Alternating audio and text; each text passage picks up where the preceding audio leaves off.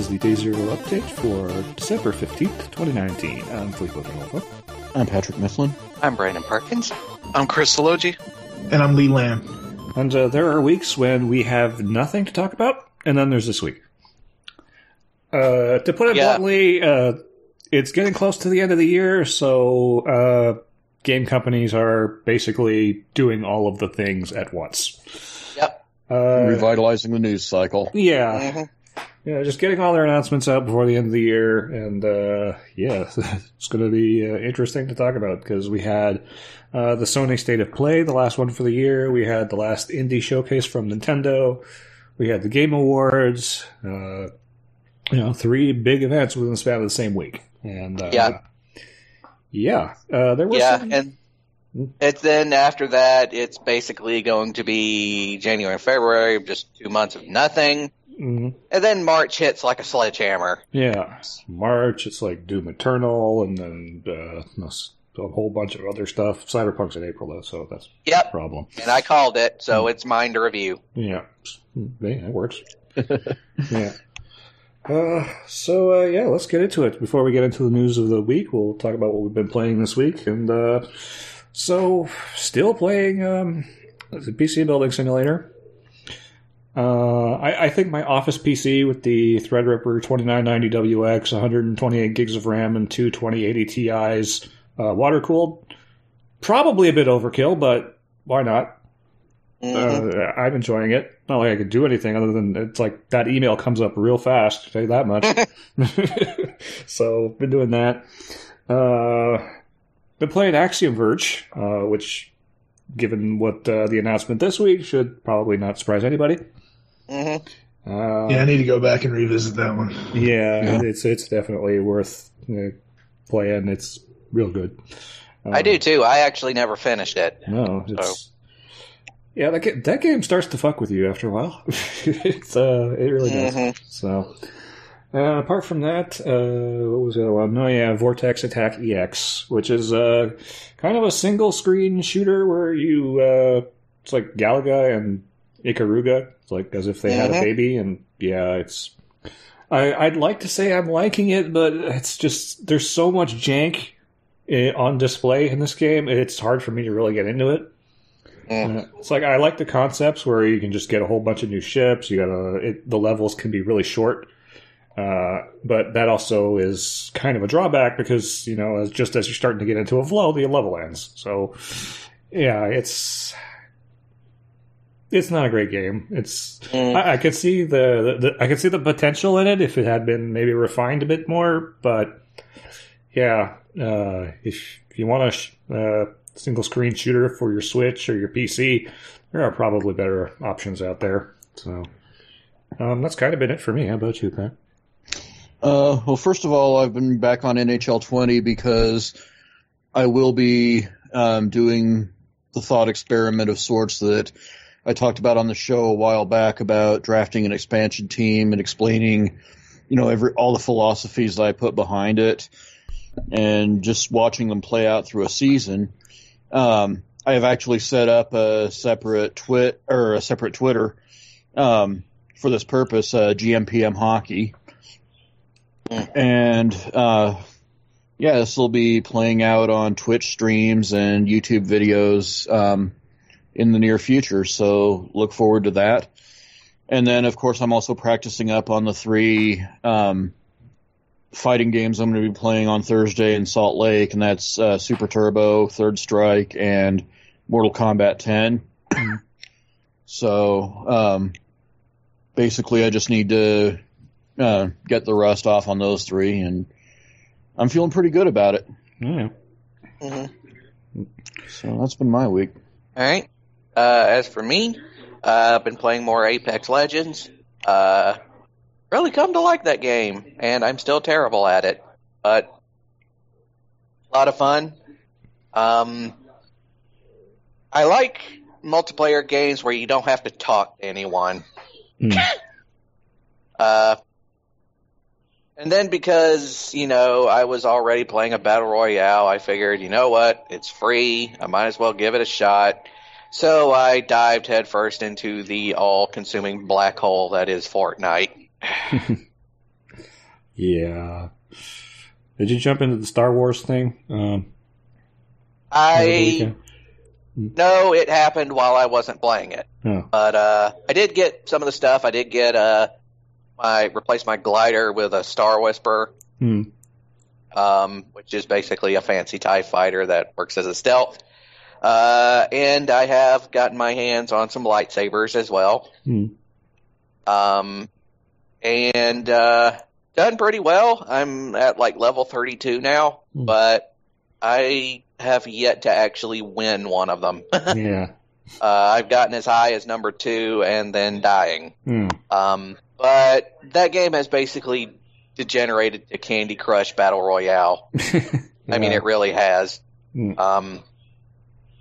It's a lot of fun. I definitely won't say it isn't. It is popular for a reason, but it's very quickly lost much of its identity.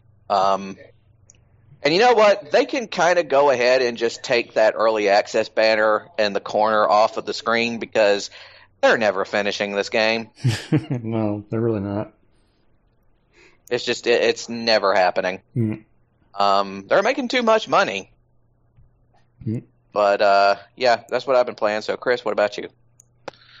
Yeah, so for yesterday's stream, we played Forza Horizon 4 because they added the Eliminator, their new Battle Royale mode, which ended up being a lot of fun. Kind of the most interesting thing they've done with that game since it launched. It takes 72 people, 72 cars. You start off with a Mini Cooper, and there are drops around. You have to look around for some purple smoke, and you'll find a drone there with some sort of drop, usually a car that's higher level. There's a good range of what's in there. A lot of like regular cars, rally cars, trucks, SUVs, that kind of thing. And the arena circle sort of around it starts shrinking, pushing people in, and the way you kind of take out other players is you when you find one, you run up to them and hit the right stick to challenge them. And what it does, it sets like a random endpoint for a quick little race that you do against them. First person to the finish spot wins. The other one's eliminated. And I had a few good moments where both of us were heading towards it, gotten pretty close, and both of us kind of jump over it, kind of miss the spot, like, oh shit, got to turn around real quick and get to the end kind of thing. So you kind of very much have to be at the exact spot, not just like jump over it kind of thing. And yeah, it works out pretty well for something you wouldn't have expected to come to this game at any point. There's also a neat thing when you get to the final, like 6 or 7, whatever it is, and usually the circle will be pretty small by that point. It then picks a endpoint at the other end of the map, and then sends everybody that way. And whoever gets there is the winner. I think it's then just decides, second, third, fourth place by how close you were to it. Yeah. So I got to that once and ended up at 6th place. Did pretty well to even get to that point. But a lot of times I end up getting to like the 20s or 30s, usually either by failing to beat somebody in a challenge, where you either have like the wrong car for that kind of off-road challenge, if you have like a regular car or something like that. So trucks have been pretty consistently like the top kind of car you can get. And they have some real weird looking cars that's like one that's like 6-wheeled thing that looks like if you could just fuck up other cars, that would be a good one to have. But yeah, like the trucks. And if you beat the challenge, you get the option of taking their car or upgrading to the next level of what you're on. Or I think you can even hit down on the D-pad and say, I don't want to change cars, kind of thing. So, and yeah, it generally kind of keeps the upgrades in line with like the type of car you have. So trucks typically will stay with trucks. So I think once you get to like level 7, 8, 9, and there's like, it changes to something else. so you have to be kind of careful with how you're going to do that stuff. But I haven't gotten to the eighth is the highest car. Level 8 car is the highest I've gotten. So I have no idea what it does with 9 and 10, but I imagine it could throw some really crazy stuff there. But yeah, that's a lot of fun. Probably the most fun thing they've put in that game since it launched, which says a lot about how kind of the rest of the game is. Yeah. I was playing some of it before I did the stream, and Game sucks. yeah, it was just like, oh, get this car for the Forzathon, do 3 dirt trail races. Tried to figure out what that was. It's like the dirt racing series, but then you have to look for the specific name. It'll say like, oh, this is something trail. Like, okay, that's what it is. And then it's like, then drive 20 miles. Like, I just fucked around, just built up like the skill score kind of thing. It's like, just fucking around. It's not really much else in that game that's all that interesting and engaging. But yeah, as you play the Battle Royale, you level up that specific thing, and you unlock like clothes, and I think the first thing you get is a new vehicle, some cosmetic stuff like that. And it's a fun time for people to have that game. Let's see. Oh yeah, one of the new additions for PlayStation Now this month was F1 2019. Yeah. And I checked that out. That's pretty cool. I started the career mode up where you kind of start off in Formula 2.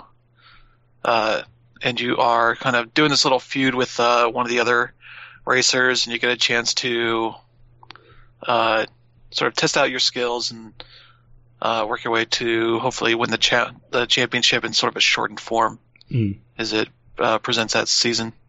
And then once you finish that, you get to pick a team for the Formula One league. So you can sort of pick one of the top teams like Mercedes or Ferrari or Red Bull, but they will expect you to be finishing on the podium at least every race, or you can pick one of the mid or low tier teams that have lesser expectations out of you.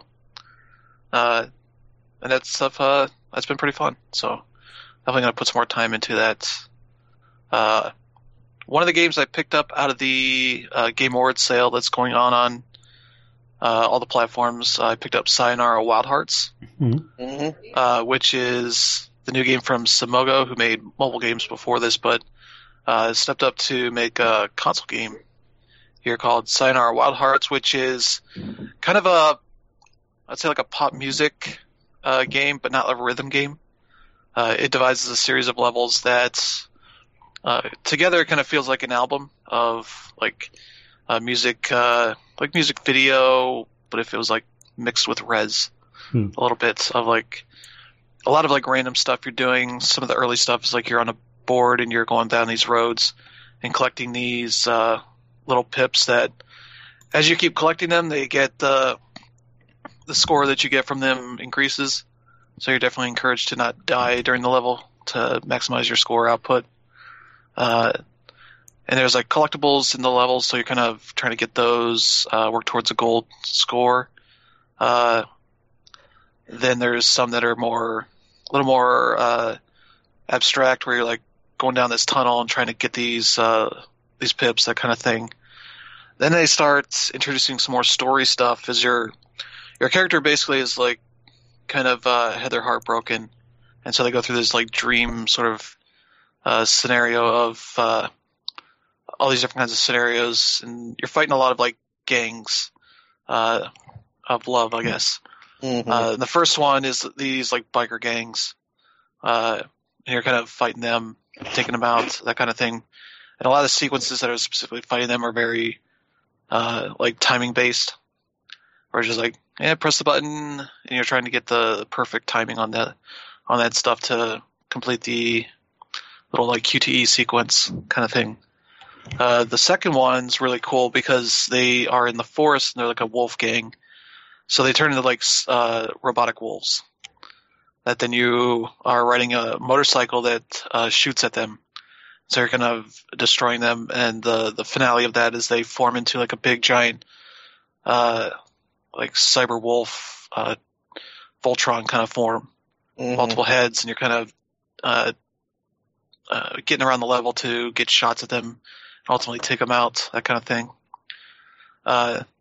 And for about $9, it's a lot of fun. It's about like an hour long to just get through the level, all the levels the first time, but then you're going to go back and try and get golds on them, replay them. There's actually a really cool level. It's kind of you're just driving a car down the highway, a little bit of like Ridge Racer Outrun kind of style to it. That works out pretty well. And the trophies and achievements are pretty interesting because it's not about just getting golds or anything like that. They're based on these like little mystery, zodiac mystery, based on zodiac signs. They give you like little, kind of like riddle quests. Like you have to figure out like what they're talking about and try and figure out how to do that and work towards accomplishing it. So I'll have to check that out, but it's definitely one of those games where you definitely want to put headphones into your controller or a Switch or whatever and play it. If you want to kind of get the hang of like the kind of music that's in the game, it's on Spotify, the soundtrack, so you kind of listen to it up front. And one of the other cool things is that the narrator is Queen Latifah, which is a bit surprising to hear.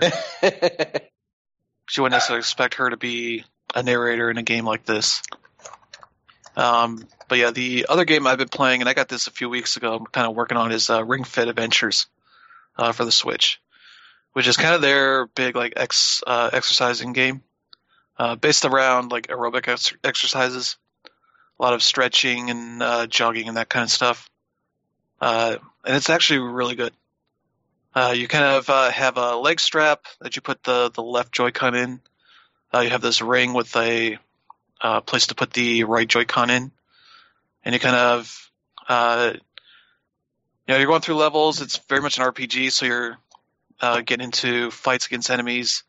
But you have like a series of different like exercises that are your moves. And some are sort of going to tackle one enemy. Some can do multiples. So you're kind of figuring out the best way to use them to take out enemies. And they're color coded based on the type of attack you're going to do or exercise you're going to do. So you want to take out, yellow enemies with the yellow exercise, that kind of thing. And it ends up being a really good way of getting people exercising. You can, it does a lot of cool stuff. Like you have the RPG mode. There's some stuff outside of that where you can just set up a series of exercises and kind of just work through like a custom workout thing if you want. There's a bunch of mini games that are also kind of just using some of those similar kind of exercises to get you active, that kind of thing. And it tracks everything, gives you like an estimate of like your calories burned, all this kind of stuff. And for what it's doing, it's a lot of fun. Definitely one of the more fun ways of exercising with games that I've seen in a while. It's been fun. I'm going to definitely keep at it. And that's been pretty much it. How about you, Lee? I've been short and simple and sweet and all that shit this week. I've just been trying to kind of crawl through Xenogears and been replaying Katana Zero and going through Disco Elysium. I think one or two of those are going to be the toss-up for me for my game of the year. Katana Zero has some fucked up shit in it in the way that Axiom Verge screws with you. There's some of that stuff. It feels like some of the atmospherics of Axiom Verge mixed with like Hotline Miami, except you just have a katana, so it's a lot of fun. Yeah. And Disco Elysium, I'm not even quite sure how to describe. I will say it's the most interesting game I've played in a very long time. And then just doing more Ghost Recon, like I said, getting into like that Michael Bay fucking shit up stuff. I was playing the other day and somehow managed to make a helicopter flip in the middle of a firefight, and it crushed the guys that rushed in to kill us. So that game still just never ceases to amaze me when you're doing co-op with it. It's so much fucking fun. So But no, that's it. I haven't, like I said, I haven't. Besides that stuff, it's been like mostly portables or just touching stuff here and there, because I am just I'm absolutely slammed at work, and I got promoted, so I'm trying to like cycle down all the stuff that I'm doing now in my current job, and then ramping up to start the new one on January 6th. I'm not quite sure what to expect, so it's just kind of a weird time. I asked for the 2 days off after Christmas, so if they give me those, I'll probably just use that time to hang out with the family and play some stuff, hopefully. Yeah. But, we'll see. I'd like to, like I said, it's just been crazy. I've had very little time to do anything just because of everything going on. It's weird. Like, I've been doing my current job for 8 years, so now all of a sudden, like, this idea of going and doing something else, like, I was super hyped about it. Now I'm fucking nervous. Like, oh well, shit, I'm gonna log in and it's not gonna be easy. Shit, okay, it's gonna be weird. But I'm sure it'll be fine. Yeah. If it doesn't, then I'm just gonna have to come live with one of y'all. It's all good. So, but yeah, no, that's it. Like I said, it's been a slow like last week or two, just because of not slow. You know what I'm saying? Just got a bunch of shit going on. So. It is what it is. Yeah. So I think I told Dan I need to move back when I'm going to do my Game of the Year stuff. So I hope he saw that. Yeah, he did. If he didn't, he's going to be surprised. Yeah, I'm going to get mine written in. You can switch with me. Okay, cool. All right. Yeah, like I said, that's it. I'm super, super simple. So. All right. So let's get into the news of the week, and of course we're going to start with Activision, because why not? Yeah.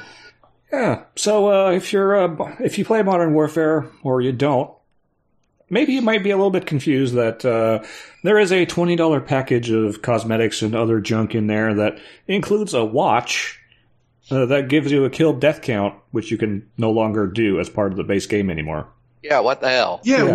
What the fuck is that?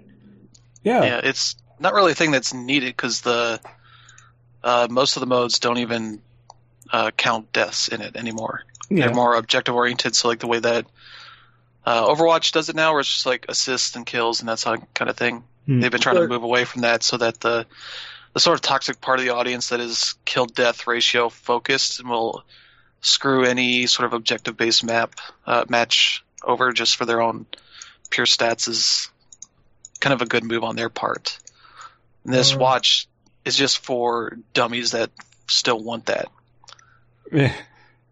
Which is like, because you still see your kill death count at the end of the match. Yeah, but I think that's kind of irrelevant, though, because the fact of the matter is, if you're trying to promote an environment where you want to get away from that, then don't sell that feature. Yeah, that just strikes me 100% as like, let's get these suckers. Yeah. I'm starting to wonder, does Bobby Kotick have a drug problem or something? No, because gamers seem to. Because if you're going to turn around and buy this shit, then you're probably on that shit. Yeah. I'm like, at this point, pure greed just isn't a good enough explanation anymore. Yeah, like the watch is the weirdest part of the whole game, because I've heard they have one that just tells you your current level. There's like, why do you need to see that in the middle of a match? I don't know. It's like the weirdest thing. It'll tell you that in like the real time. It's like, what the fuck is this stuff for? Yeah. It's just to sell or entice people to keep playing the game. Yeah, I mean, that's literally what it seems like. Yeah, selling you UI elements just because. Yeah, like that's the crazy thing. Like when you're thinking about this, because that's exactly what they're doing. They're selling you UI elements. Like, I mean, this is like peak fucking microtransaction right here, where it's like, so all that stuff you used to be able to do, and it was just kind of in the game. Guess what? We're gonna charge for it. Like, wow, like the fucking balls on this guy. Wasn't this similar to what they did with the last Call of Duty? Where, they released like the whole game and then suddenly parts of it started disappearing behind a paywall?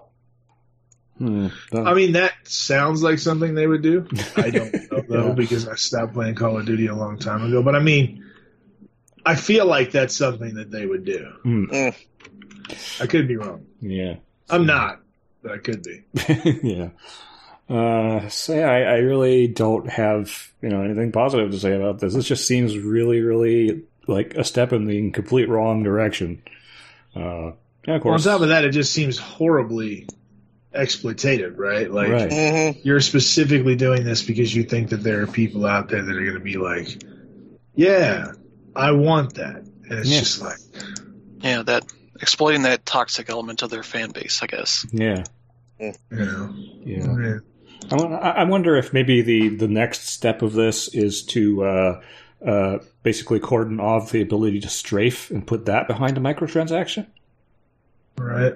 Yeah. Yeah, or aim down sights. Yeah. You can make a lot of money by portioning that off.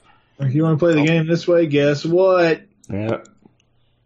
Don't give them any ideas. Yeah, I really I should probably edit that out of the show because that would be. I'm not going to, but yeah. It's just one of those things where you got, like, you remember I think it was a couple of weeks ago where we were talking about, I think we were talking about Ghost Recon and just how, like, the new one has no identity. Mm-hmm. And I think we talked pretty extensively about, Ubisoft's monetary model, which seems to be like, if we can get you and you have goodwill for the game and get you to give us money up front, we will. Mm-hmm. And what all this stuff really seems to me like is so blatant that it feels like a stupidity tax, right? Like, Right. If you're this dumb to pay for this, why wouldn't they take your money? Like, but at the same time, like, it's super, super scummy. But, like, I don't know. I feel it's definitely just bullshit. But it's just one of those things where it reminds me of, like, I'm sure you guys have seen The Big Lebowski, where he's like, am I wrong? Am I wrong? He's like, no, Walter, you're not wrong. You're just an asshole. And, like, that's what this feels like. Like, Right. okay, I mean, I guess you guys could do that if you want. But you just fucking suck if you do. Yeah. And that's what this feels like to me. Like, how can you do that shit and just be okay? Like, and the worst part is it's kind of the whole same thing where it's like, what was that Far Side comic where you see where it's like there's a bunch of sheep wandering around in a fucking field, and like there's a fucking ad for a wolf and it says, I'm gonna eat you, and the fucking sheep is like, he just tells it like it is. Like, that feels like this is one of those things where they're like, we're gonna fuck you, and everybody's like, okay. I cannot fucking fathom why anybody would be okay with this. Yeah. But then again, there are people that are just like, yeah, fucking take my money. I don't understand. Yeah. There's people that just want all of the things. I don't know. That the sad part is that Call of Duty is still, it's still making bank. It might be trending a little bit downward, but it's not like it's hurting for, revenue. It's making a lot of money still. Yeah, that's the other part of it that's so scummy, right? Where you're like, you guys don't need this. Yeah. It's just greed. That's what it boils down to. So. Yeah. What a bunch of assholes. Yeah. Bobby. Good thing I don't play those games, so I'm not fucking worried about it, but still. Yeah. And apparently very little of that money is going to the actual developers. Yeah, of course not. Almost none of it. It's going to Kotick's Coke Fund. Right. Mm-hmm. So, yeah, I don't get it. So we'll move on to Minecraft Bedrock Edition, finally out on PS4. This is actually a long time in coming, because if you were a Minecraft fan and your only system was a PS4, you were, for a long time, fucked. kind of stuck. Yeah. So this came out and they kind of fucked it up. So here is what happened. So on Xbox One, when you have the original Xbox One edition of Minecraft, they released the Bedrock edition. It was released as a separate game. Mm-hmm. So if you wanted to play the old version, you could just launch that. If you want to play the new version, you could launch that. Here, they decided to just update the old game. And then at the bottom of the screen, of the main menu, is a button that says Editions, and that's where you load into the old version of the game. Which some people miss, because obviously that's a weird button to put on a screen. Yeah. On your main menus. But also, it just makes it more annoying to switch back and forth. Because when you're upgrading your, doing that updates and then go to launch one of the maps, it gets you through a lengthy transition process for that map. Just a lot of loading for that to load in the new elements, but just going back to the old thing. It's just kind of annoying. It really should have been a separate game. And they just took the short route with this. It should have just left them both as separate games. It made this new one free for people that owned it already. Yeah. That's just kind of the annoying thing about this. But also just bugs and such. The realms that they talk about as the cross-platform thing aren't going to be in there until next year. Stuff like that where it's like, you've worked on this version for a couple years now. Why is it so missing stuff here on the PS4, which they've been obviously working on for a while at this point to even have a retail release ready for when this thing launches. Stuff like that. That is kind of the issue. You also have to log into your Microsoft account on there, go through the storefront to make sure you got your stuff. Just trying to manage some of that stuff is annoying at this point, especially for skins. Because if you don't know, if you go look into certain packs, you don't have to own the packs to have some of the skins that are just free for anybody to use. Yeah. But trying to manage that, because there's dozens of these, when you pick one, it puts you back to the beginning of the list. So you have to scroll the way back down. So if you're just trying to look around and see what's free, it's a huge hassle. So yeah, there's some UI stuff as well that they just need to work on in a way, because that's not how that thing was when I played it on Xbox One or Switch. Yeah. But also the difference between the Bedrock version and the original version, there's some notable differences. Like you can't pause in the Bedrock version.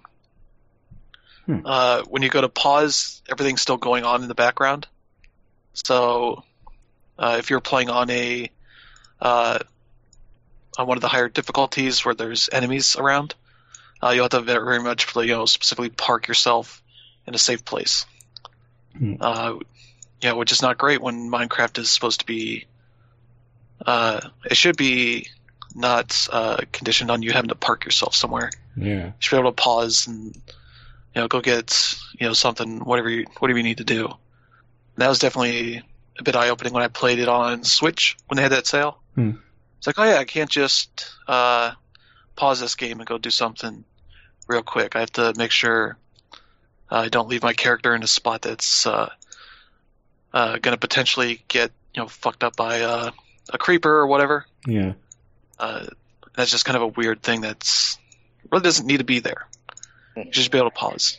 So yeah, there's just weird things about Bedrock Edition that fans are not a huge fan of. Yeah. And so kind of this update just kind of bum rushes this old version of the game. And so like there's no separate achievement list for this No, it's just one game. So that was nice also about the Xbox One version is like you had this the list for the original game as well as the new one.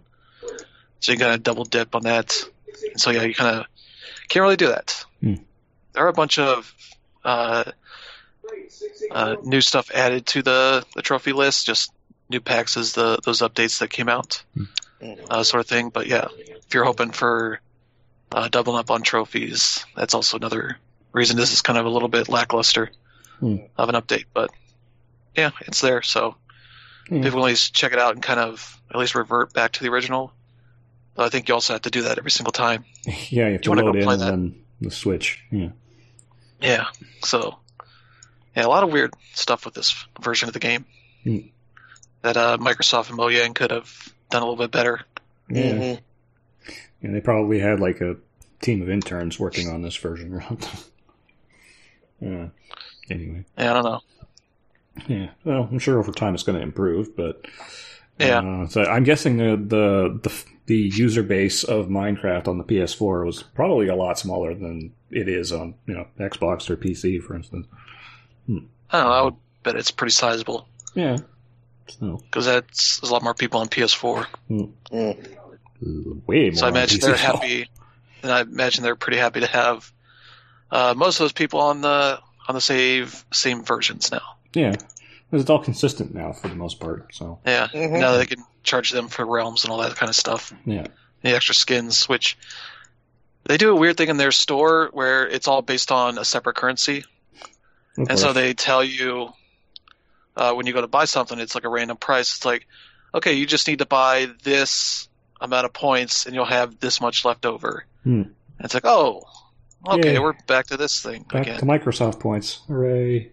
And it's like Minecraft points or whatever it is, coins, Yeah. tokens, whatever they call it. I don't know, but it's another layer of currency they can sell you. Yep. DLC. All right, so let's keep at it here in what I can only describe as hell freezing over. The MLB has renewed its deal with Sony for MLB The Show.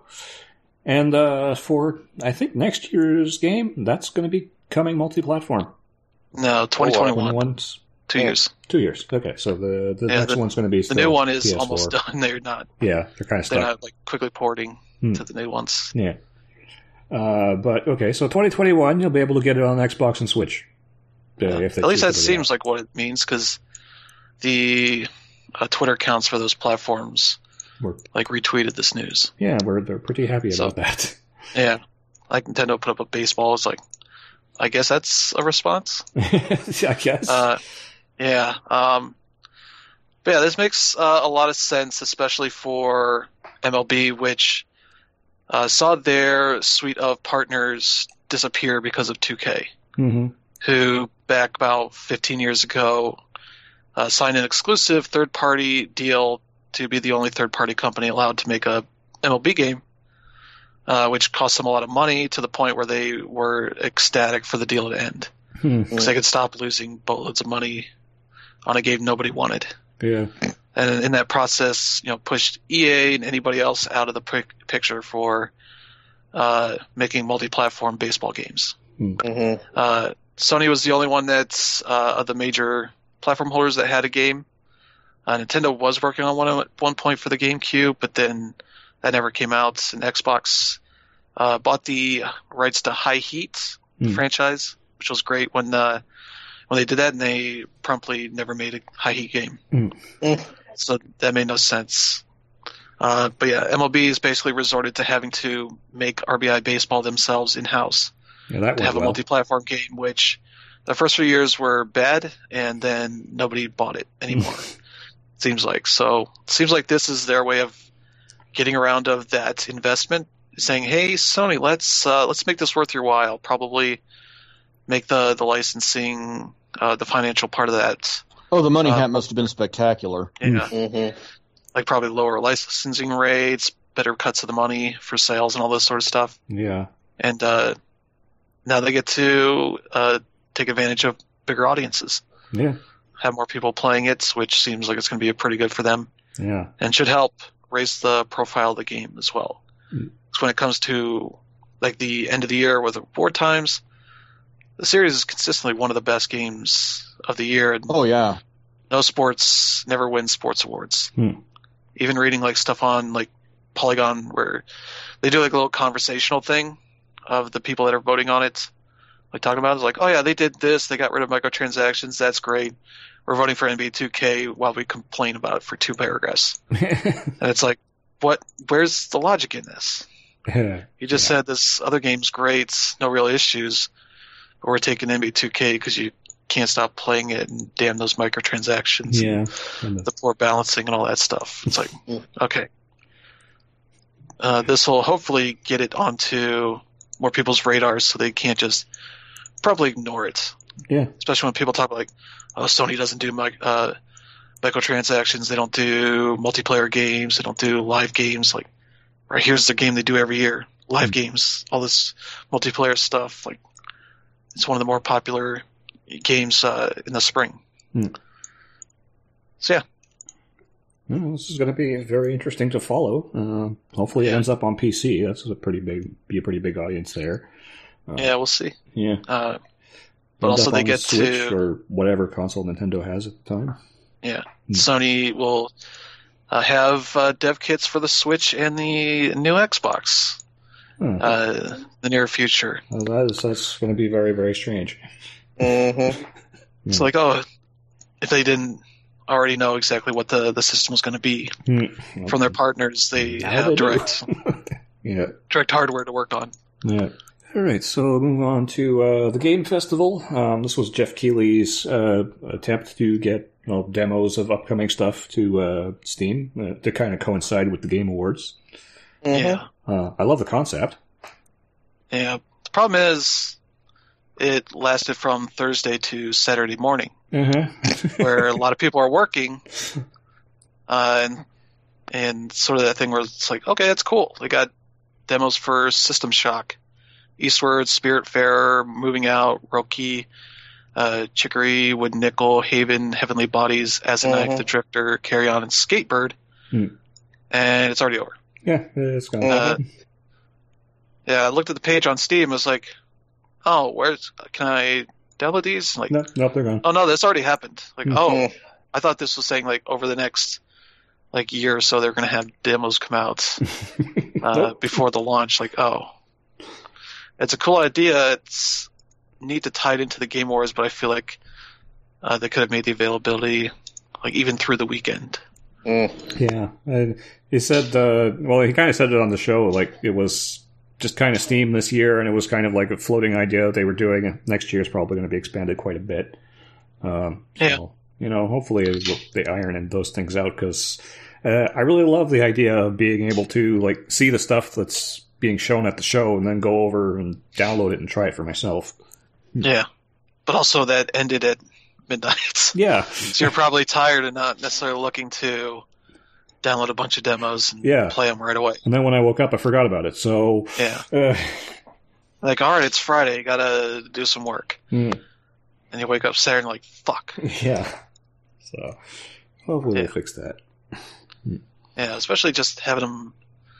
Like, some of these are limited time demos. Like, I assume some of these people could have released them on their own for permanent. Yeah. People to check them out. Yeah. Yeah, I would like to play Skatebird because that looks pretty cool. Yeah. All right, so let's move on to the Sony State of Play, because that happened this week. There were quite a few interesting announcements that came out of that. The one that kind of surprised nobody was Resident Evil 3, because that image had leaked earlier. Yeah. The surprise that was part of that is that the Project Resistance multiplayer thing we saw teased at TGS is part of that game. So there's like the 4v1 kind of multiplayer thing that's a really good idea, which is what Dead by Daylight and Friday the 13th game, the Predator Hunting Grounds game are kind of doing, but in the Resident Evil world, where the one player can probably controls, like a Nemesis, Mr. X, that kind of stuff. Yeah. And take on a suite of characters, which Capcom started teasing some of the characters. Like, there's one named Martin Sandwich, which is a very Capcom Resident Evil kind of name. Yeah. Probably referencing the Jill sandwich. Yeah, that'll be out April 3rd. Yeah. Next year. So add that to your spring quota. Yeah. As if that time of year isn't crowded enough. Yeah. And then this week, on Tuesday, in fact, Untitled Goose Game goes to PS4, Xbox One. Yeah. So I think it's going to be Game Pass on Xbox One. Yeah. Like they said that. Yeah, that game's great. People should check that out. Yeah. They didn't have it on Switch or PC already. Yeah, I'm looking forward to playing it. Then Spellbreak, Spring 2020. Yeah, that is a battle royale that focuses on, like, magic. Yeah. We are kind of a wizard that casts, like, elemental magic to take out other players. You can teleport, flying around, a lot of different kinds of movement abilities and such. So yeah, it's a pretty cool, like, twist on that kind of game. And that's already on Epic Game Store, I think. Yeah. People can check that out there, but it'll be out on PS4 early 2020 spring. Yeah. I think they're selling Founders Packs for people that want to get in earlier. Yeah. All right. And then Valentine's Day, we have that's the official release for Dreams. Yep. Yeah, so it'll be increasing from $30 to $40. Okay. For that version. And yeah, we'll get everybody else that has the early access version gets the updates at launch. Let's see, I'll add the campaign mode that they've been working on, and a lot of more upgrades and such for the feedback they've been taking since early access has been going on. Yeah. I assume PSVR Net will be in there as well, but doesn't mention it in this article specifically. So we'll get more details, I assume, for what all will be in that launch version in the next couple months. It'll be nice to finally get that game out, because it's been, when was it announced? 2013? Something like that. So, yeah. Anyways, then Superluminal. That's just penned in for 2020 at some point. Yeah, that's out now on PC. It's kind of very much like a first-person puzzler, like a Portal or something like that. But the catch is it's very much based on visual perspective. Yeah. So you can take an item and sort of move it closer to you, making it look bigger, and then let go, and it's actually bigger. So you use that to kind of solve puzzles and such throughout that game. You move from room to room and all that kind of stuff. Bizarre, and I think I kind of want to try it. Yep. So try it on PC first. The only VR title that they mentioned was Paper Beast. Yeah, that is from Eric Chahi, makers of Another World. And sort of his new game, which is in PSVR. You're kind of leading this Paper Beast for the titular Paper Beast, that you kind of leading them around, solving puzzles, getting around obstacles. There's a lot of different stuff that's shown on in the trailer that looks pretty cool. It's a really weird looking game, but that should be a pretty interesting thing to see when that comes out. Sometime early 2020, Q1. And next we have the DLC for Kingdom Hearts 3, Remind, coming out basically a year after the original game did. Yeah. Yeah, that'll be interesting to see. I saw the details on that. It's like $30. Yeah, so it should be pretty sizable. Yep. Includes a bunch of stuff. I'm trying to look for the specifics on that. But yeah, there's like a special edition version of it that includes like video from the orchestra stuff they've been doing for Kingdom Hearts. So there's like a lot of neat stuff that they're adding for that to go with the basic stuff that people know about. I do want to mention we missed a bit of news. Bayonetta and Vanquish are getting a 10th anniversary bundle. They're coming to PS4 and Xbox One on February 18th. Oh, that's good to know. Oh, yeah. We're very good games. Yeah. So. I'll get to the outline real quick, but yeah, some cool Platinum Games stuff. Yeah. Yeah, right in time for the sequel. Hopefully. Then Predator Hunting Grounds, April 24th, so that time of year is getting even more crowded. That's PS4 and Epic Games Store. Yeah. I don't know what to make of this. It just looks like that asymmetric type of multiplayer that a lot of people like. I've never been a real fan of it, so meh. Yeah. Started with Evolve, I guess. Yeah, and it's set in the Predator universe, so there's a lot of people that have been wanting that kind of Predator game at some point. This seems like a pretty good way to do it. Yeah. Especially getting the people that made the Friday the 13th game. And hopefully there are no license issues that prevent them from updating it and adding new stuff to it. Okay. Yeah. This time around. Let's not repeat that mistake, please. Yeah. And finally, Babylon's Fall, which we didn't get a whole lot of info, and we still won't get a whole lot of info until summer of 2020. Yep. That's the new Platinum Games title with Square Enix. Yeah. Sort of teaming up with them again after Nier, though I don't think it's related to Nier at all. But it is very much a Platinum game. Yep. Kind of disappeared for a bit, as was announced, I think, E3 2018, and was not at their Square Enix showcase last year. Yeah. So probably be back at E3 2020. Yeah, hopefully. Yeah. Which brings us to Nintendo, and they had some pretty good announcements, but the only one I actually care about is Action Verge 2, fall of 2020. Yeah. Agreed. Going to be a prequel sequel. Yeah. or a sequel prequel. I don't know. We don't know. It's yeah. Given on how mindfucky the original is, I expect it's going to be a lot more than initially it lets on to be. Mm-hmm. Yeah. Yeah, and it seems like it's just Switch for launch. It seems like Nintendo paid up for it. Yeah. So Tom's going to get it out to other platforms probably through the next year after it launches. Yeah. That'll be late next year it launches. Yep. Yeah. So keep it off the new platforms for a while. Yeah. Yeah. But, hey, it's going to be good. And, Yeah. I'm fascinated by the fact that Nintendo seems to give a shit about exclusives that aren't their own. I'm more amused by the fact that Nintendo's basically said, we forgot how to make Metroid, so here, you do it. Well, there's always that too, but still, it's interesting to me that that's the thing now. Like, yeah. It's like, this is, Nintendo has always been like, fuck, we're not playing anybody else's game, beat 'em our own drum, yada, yada, yada. And then they're like, oh, people want to play this kind of shit.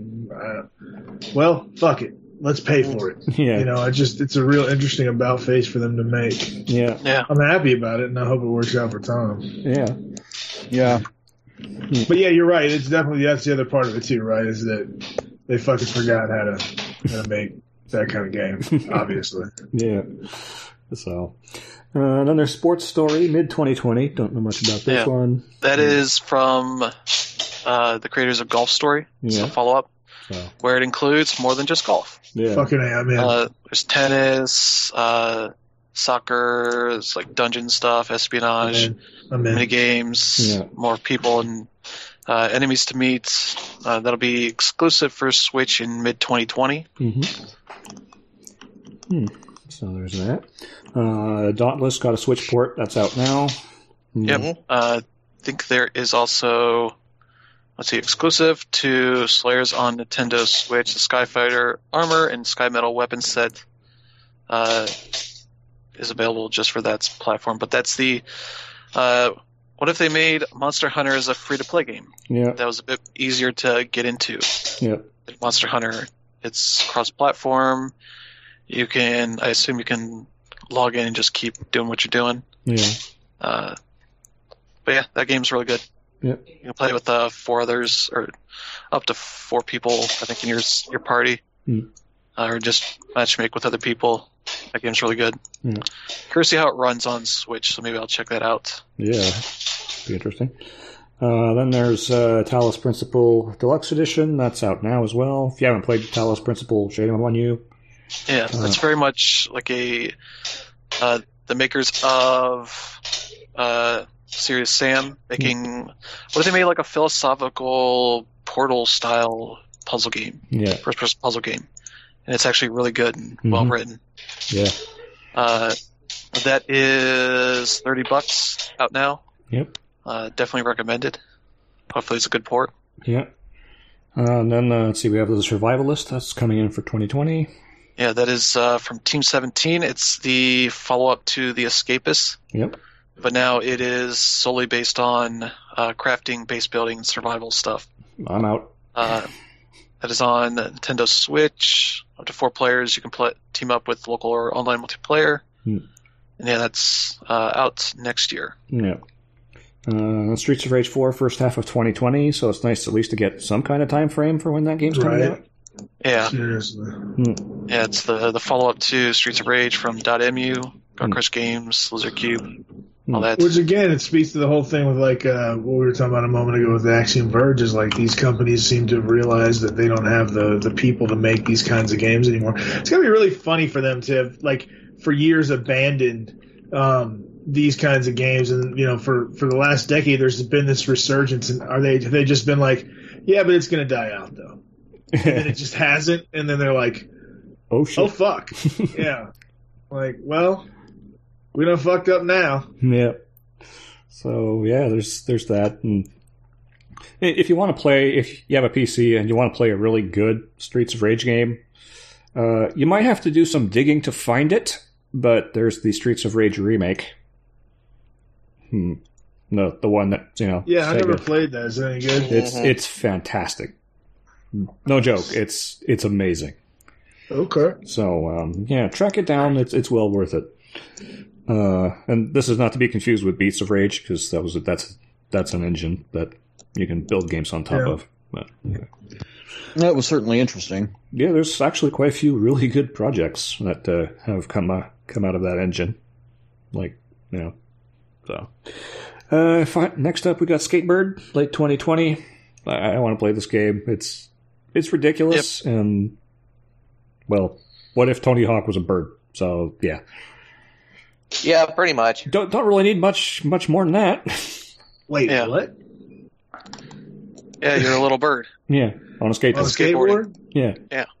Oh, fuck, I'm in. All right. I was like, fucking, all right, hell yeah, I'm in that. Yeah, let's do that shit. It's exactly, yeah. So next up we got Murder by Numbers, early 2020. Yeah, this is it's from Mediatonic. Features the music of Masakazu Sugimori, Yeah. composer behind Phoenix Wright and Beautiful Joe. It is very much what if we had a murder mystery Picross game. Okay, that's totally right up your thing. Yeah. It says here, from TV studios to glitzy award shows, players must uncover a tangled web of conspiracy, deception, and of course murder, as they piece together the truth one pixel at a time. It's going to be a timed exclusive on Switch in early 2020. So that'll be cool to see. All right. And lastly, Boyfriend Dungeon, which is probably the best name ever. That's coming to This 2020. is it's from Kit Fox Games. It's a dating sim dungeon crawler mashup. Players forge precious memories with many different loves, and then use their individual combat styles to clear out monsters and uncover the dungeon's secrets. That'll be out next year. There's a few more that got announced in this. There's Gleamlights, which they say is from the developers of Bloodstained Ritual of the Night, but the page doesn't list that team as Dico, D-I-C-O. That is, let's see, puts the players in the role of a sword in a terrifying, sad, but warm story drawn in a beautiful, glassy world. It's a bit weird looking game, but that's pretty neat looking. There also, let's see, Bacon Switch. It's a party brawler that has a bit of like Overcooked to it, where you can work together as a team to punch, combine, and bake dough before time runs out. That's summer 2020. There's Super Mash. Level editor of video game culture. Super Mash is set within a game shop owned by a brother and sister who discover a mysterious game console. Players will never know what to expect in Super Mash. The game mashes together video game genres. Here's a different experience every time. And from the video, it showed the guy was saying, like, here's the code for one of my favorite games. So it seems like you'll be able to share codes for specific things that get made. Okay. And then for other people to check out, that'll be out May 2020. There's Sail Forth. Let's see, a high seas adventure combining classic naval action with exploration. The entire map is procedurally generated, with players discovering islands to explore, quests to take, and sailors to rescue, and pirates to loot. It's out 2020. Liberated. Blends the art of cyberpunk, hand-drawn graphic novels with interactivity and action to create a seamless experience. Players flip between pages, side-scrolling stealth gunplay, and platforming action. Must view what transpires from many points of view to parse the truth. It's a time exclusive for 2020. Dreamscaper. Let's see. Battling a nightmarish depression living inside a young woman's subconscious. Combining a brawler, top-down shooter, and dungeon crawler. That is first on Switch as a timed exclusive in early 2020. I guess the last one is Oddworld Stranger's Wrath is coming to Switch. Ooh. That probably that made a lot of is- people happy. Yeah. Oh, yeah. I think it's coming January 23rd next year. You can pre-order now for a little bit of discount, but I think that ends in a couple weeks beforehand. Yeah.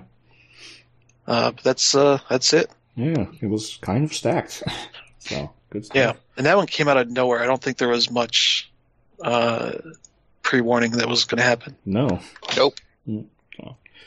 All right, and then now we'll get to the Game Awards, and like I have the winners and the announcements linked off here, but basically let's start off just talking about the show itself first. Just kind of want to get your impressions of what you guys thought of the whole really long event.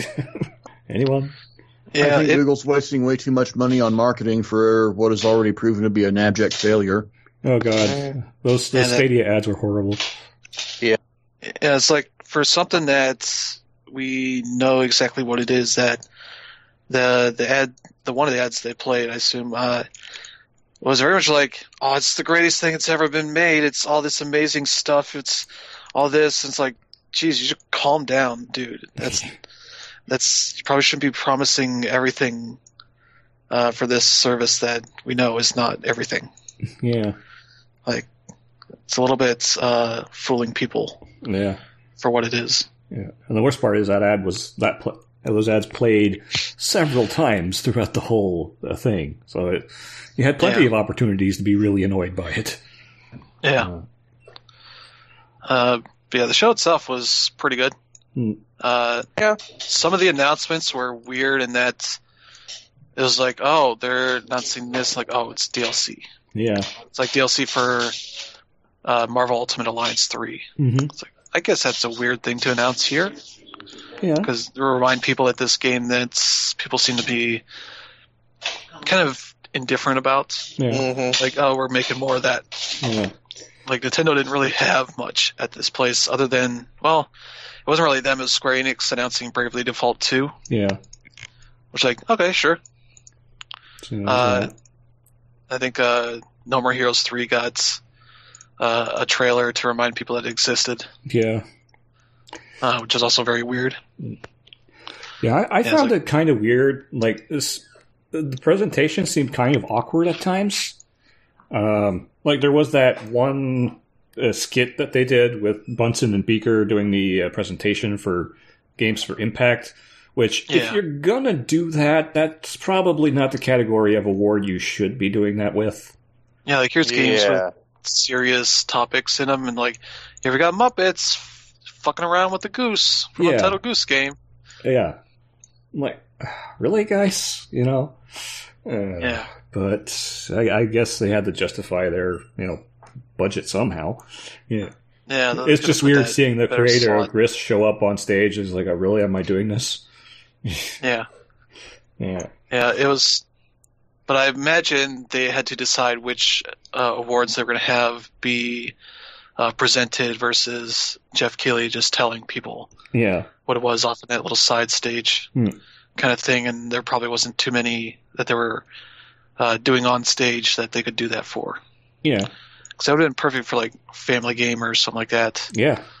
That would have been the one that you should have done it with. Yeah. Yeah. And then what else was there that was worth mentioning? The ending. Vin Diesel and Michelle Rodriguez, and then there's an announcement for a Fast and Furious game with Vin Diesel, Michelle Rodriguez, and not Paul Walker. Yeah. This just and this like was what they decided to end the show with. Yeah. Yeah, not just that. This feels like one of those games that's 5 years too late. Like, and I love those fucking movies. Like, they're fucking ridiculous and they're stupid and they're fun as shit to watch. But I don't know. Again, this is something I would have expected to see. Not even 5 years, 7 years, 8 years. Yeah. Not now. I just don't. Especially since that we don't even know when the next one's coming out, and it seems like more to the point, the big money now is with The Rock and Jason Statham and their offshoot of that shit where they're fighting, a cyborg. So and that movie disappointed. Yeah, I thought I was like, it did that well. Yeah, but yeah, the weird thing is that game did not look like a modern game. No. Like it looked like it was probably an early gen game, but somehow it was releasing next year. It looks terrible yeah. And it's being developed by Slightly Mad. Yeah. They're not usually ones that make games with people in them. Yeah. That's their problem. Oh yeah. They don't know how to make people. Yeah, they make cars. Really nice games. cars, but not so good with people. Yeah, the last game I remember Vin Diesel even being involved in that was awesome was Riddick, the Butcher Bay. Yeah. That shit was fucking great. But I mean, and ended up being 12 years ago. Yeah, and it ended up being far superior to pretty much all the movies. Yeah. Sadly, yes. Yeah. And the weird thing is they teased, like, oh, we got a trailer for the next Fast and Furious movie. Yeah. But then they never showed it. No. Well, I did say it was 4 minutes. Yeah. So That was weird, but... Yeah. the show was kind of peppered with moments like that. It just made you go, well, okay, yeah. Maybe this could have gone through a little bit more editing, and they probably would have played out a bit better. Because it ended up being about 3 hours, and maybe about an hour of it was a bit too much. Yeah. Yeah, the general consensus that I heard from most people, I didn't watch it.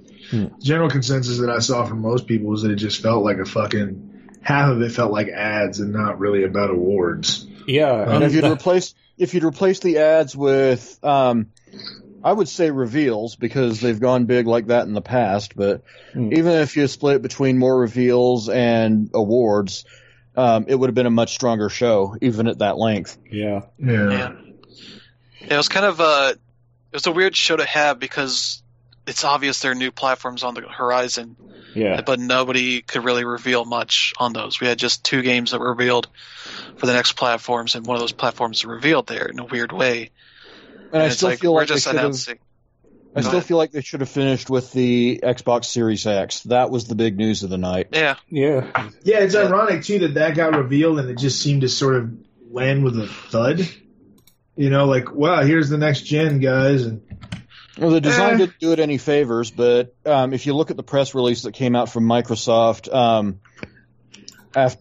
after the show, there's a lot to look forward to, and I'm really excited. Yeah, let's just talk about that, because I won't go into my tirade. There was like, what did I come up with? Like 80 different versions of what that system you spent a half hour on it. Yeah. Yeah, I was in rare form that night, but it does look like an edgy Alexa to me. Yeah.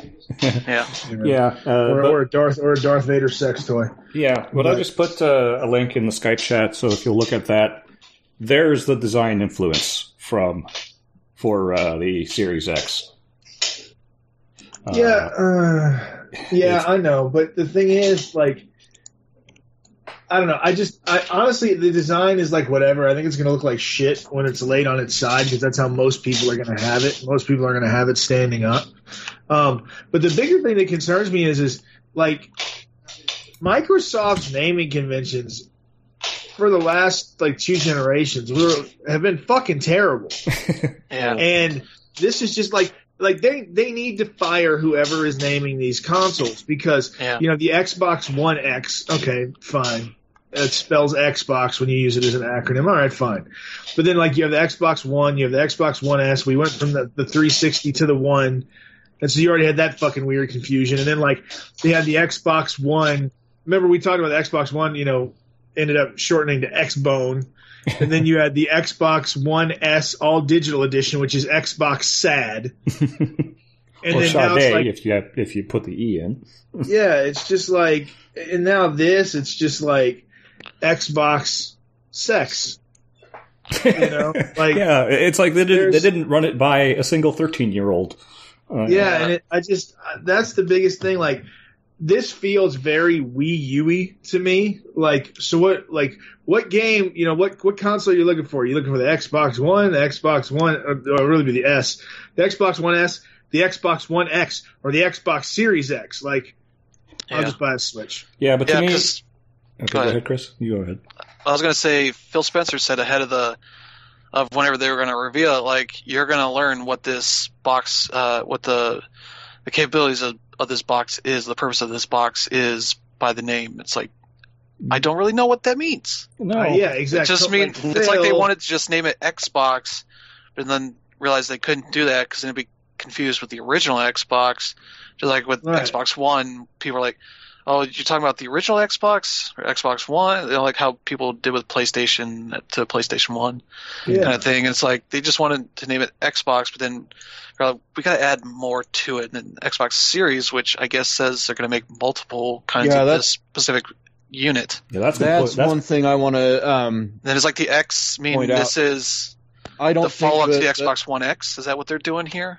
It's confusing. I don't think that the Series X is the name of the system. It's the name of the line. Yeah. Yeah, I think that's the case too. It's going to be like you're going to have the high end, the mid, and all of that. And, You're going to have like the Xbox Premier, the Xbox, Series X is not going to be the name of the system. I am almost positive. No. right, but it's still just the thing is the bottom line, I guess, for me is that if you're going to be doing something like this and essentially your big thing is looking at branding and the whole Xbox name, like there's a reason why Sony's going to release the PlayStation 5. Yeah, it's it's familiar. Like 5 is bigger than 4, so it's the next thing. Yeah. right, math. Like yeah, same with even- iPhone. Like it's Yeah. iPhone 11, iPhone 12. right, and makes so sense. and so this just constant weird thing that they have where it's like I get it, like okay, it's a series line, they'll have different versions of that, but at that point too, I just feel like you're adding even more confusion and complexity to it. I mean, I remember when people thought that the Wii U was just an add-on for the Wii. Yeah, because they just And- kept showing the gamepad. That was it. Yeah, You didn't really see the box too much. Yeah, and so, and at least, like conceptually, Microsoft seems to be in a better place with, showing off what the thing looks like, comparatively speaking. But I think the biggest thing that the hurdle for them this upcoming generation is going to be, I think they've laid a lot of the groundwork now, which has really just been like, let's unify the brand, let's do all this stuff, everything's backwards compatible, yada, yada, yada. And then basically they have two SKUs. One is just the regular one, and then one's the, basically the Mac Daddy one. Like, I think they've done a good job of that. But what I'm wondering at this point is are they going to make it a lot worse?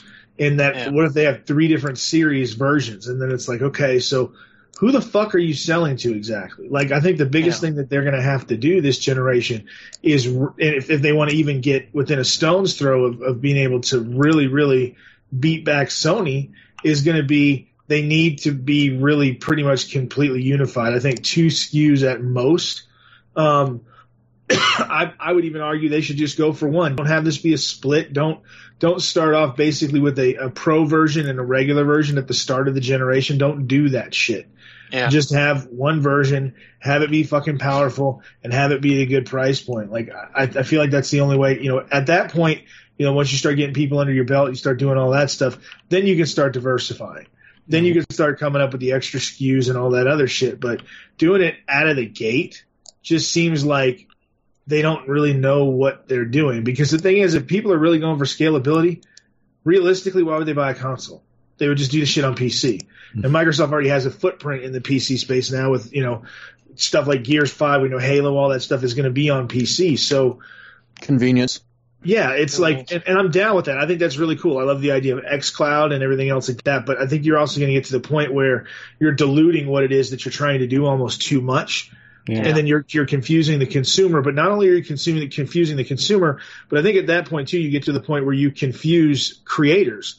And so they're not even sure what the fuck they should be making for your system, except to say, well, we'll make this one thing for PlayStation and just slap it over on the Xbox. So I think that's something they're really, really going to have to work on. Like, I get the idea of, let's just get everybody in where they can. So if somebody can't afford the best system or whatever, let them get something else. But I would also then argue that's also what previous generations are for, right? Well, here's what I think let's they're not going to be doing. hamstring everything.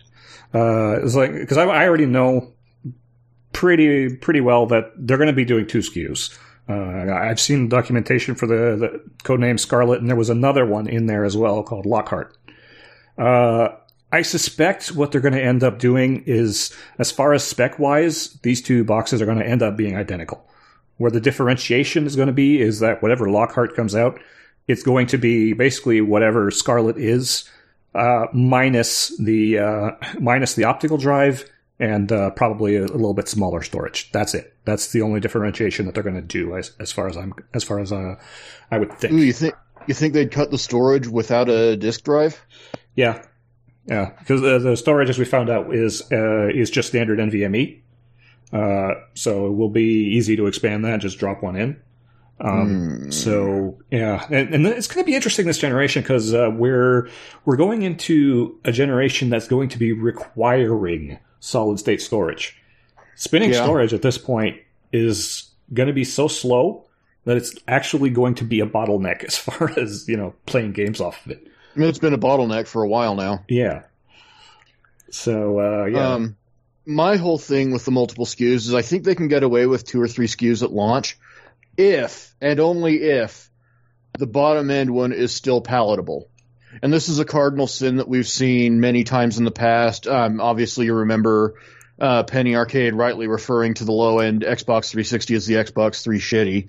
Yeah. Things like that. Yeah. The bottom end SKU has to be palatable. Yeah. And that if they do that, they can get away with this, I think. Well, with the cost of storage coming down the way it is, I wouldn't be surprised if the lower tier is the one that ships with the 1 terabyte NVMe, and then the bigger one is 2 terabytes. And for anybody starting out, I think 1 terabyte is more than plenty. Yeah. I know these games are pretty damn big, but if you can do a little bit of storage management. Let's just put it that way. Yeah. And then there's my PS4.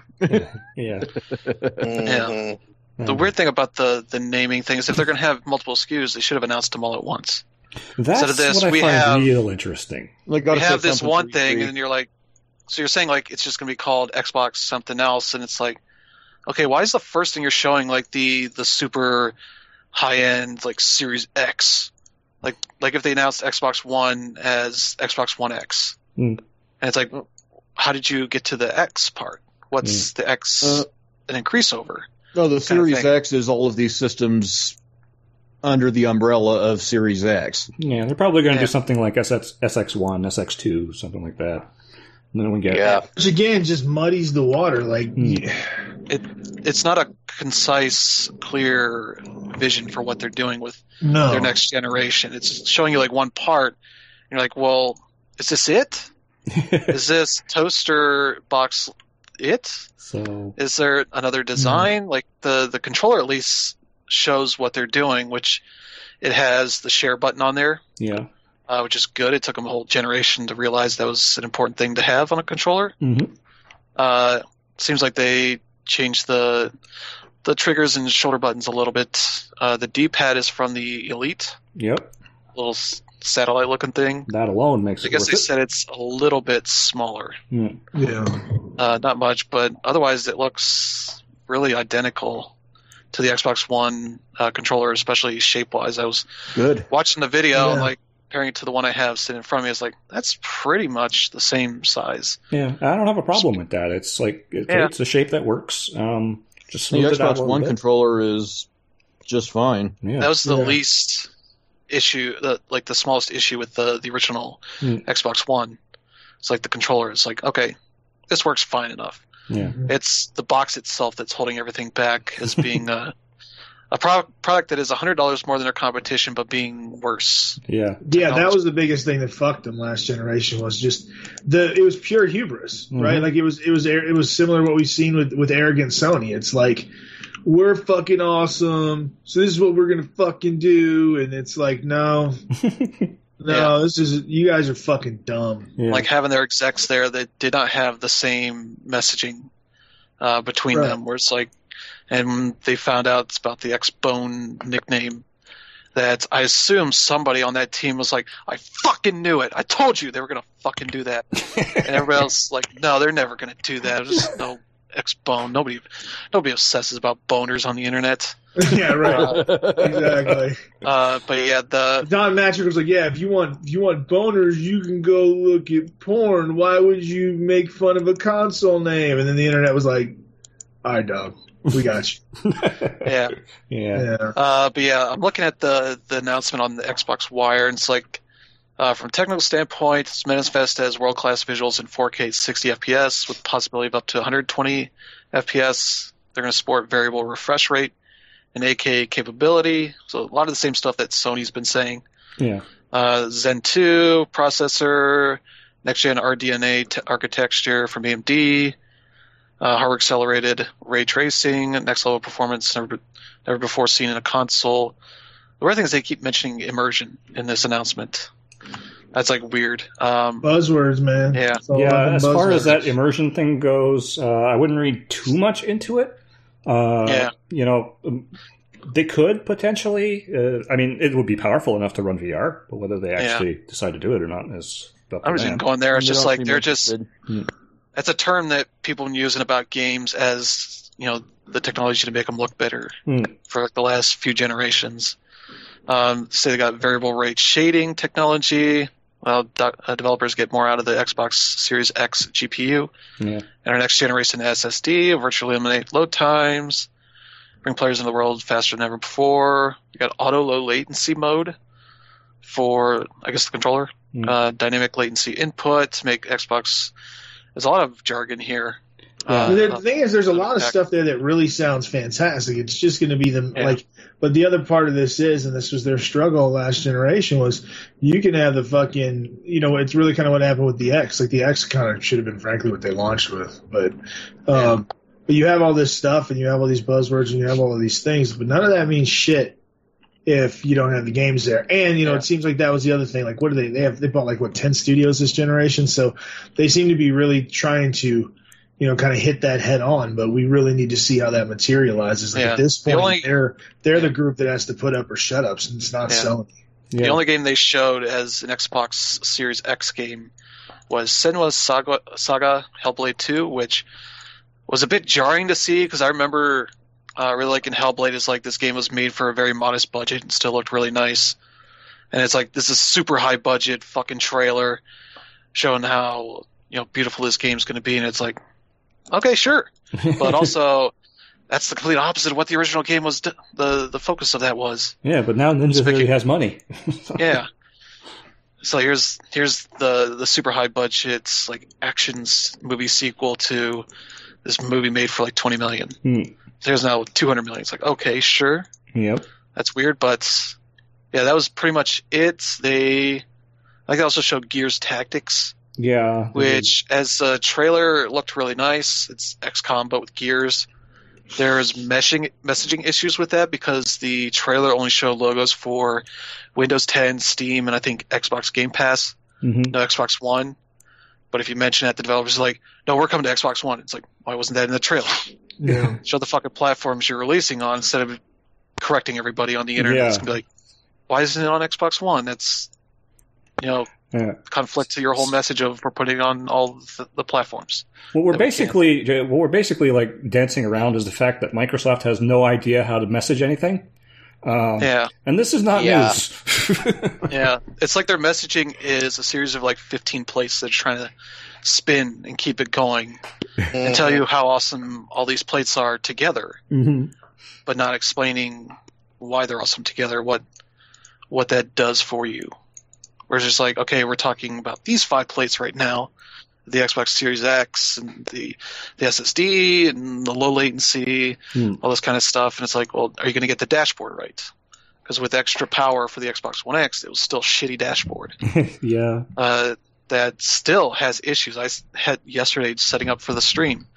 I had to restart my Xbox and waited 20 minutes for it to get to the dashboard again, as it just takes forever for it to fix whatever issue causes the need to restart the system every once in a while. Windows. Yeah, and the thing with this is the bottom line is buzzwords are just that. They're buzzwords. Like, when you're trying to sell something, the technology might work for some people. Like when you watch Apple basically fillet themselves when they talk about this is the greatest camera that's ever been put in a fucking phone and shit like that. None of that actually means anything unless you can show people specifically this is what this tech does. And this is why it's good. So all these buzzwords are great, but what's really going to matter is then what they can show and say, all of this stuff is happening because of the new tech. It couldn't happen if we didn't have the new tech. That's why you should buy the box. It's just showing you that one trailer doesn't really say a lot because it's a very cinematic trailer. So it's not like when like the PS4 was revealed and you saw the tech demo showing like neck falling into a bunch of pieces and coming back together. Yeah. And then them showing like remote play with that, and it's like, oh, that's pretty cool. This whole thing that makes sense. Whereas here, you just see a trailer, and you're like, I guess that's prettier than what they put out this gen. But the console announcement trailer is just generic CG scenes that don't specifically say anything about what they're showing, why that needs the new power. Yeah. And also, they got Alan Watts like narration going on, which reminded me of the game Everything. I was like, oh, what? Why what does everything have to do with this? I think the other thing too that they really need to focus on, and I think is going to be really important, is and I don't think this was the time to do it. Or actually, you know what? Maybe it is. I'm not sure, but they'll be announcing as it gets closer. But I think something that's really important is announcing what you can do in the current gen with the new box. Like that's been, I feel like, Microsoft's strongest thing that they've had going for them this generation was all of the backwards compatibility stuff. And I think so much so that I think they're the reason why Sony moved on this whole backwards compatibility thing. Because we've known with the way that Sony treated things at the midway point in PS3's life to how they've been with the PS4, that there's a lot of executives over there that they just don't understand why people want to play old games that they own because they're fucking stupid. Yeah. But Microsoft has had the exact opposite problem where they've been like, no, guys, this stuff is great. You should totally want to fucking go back and play your old games.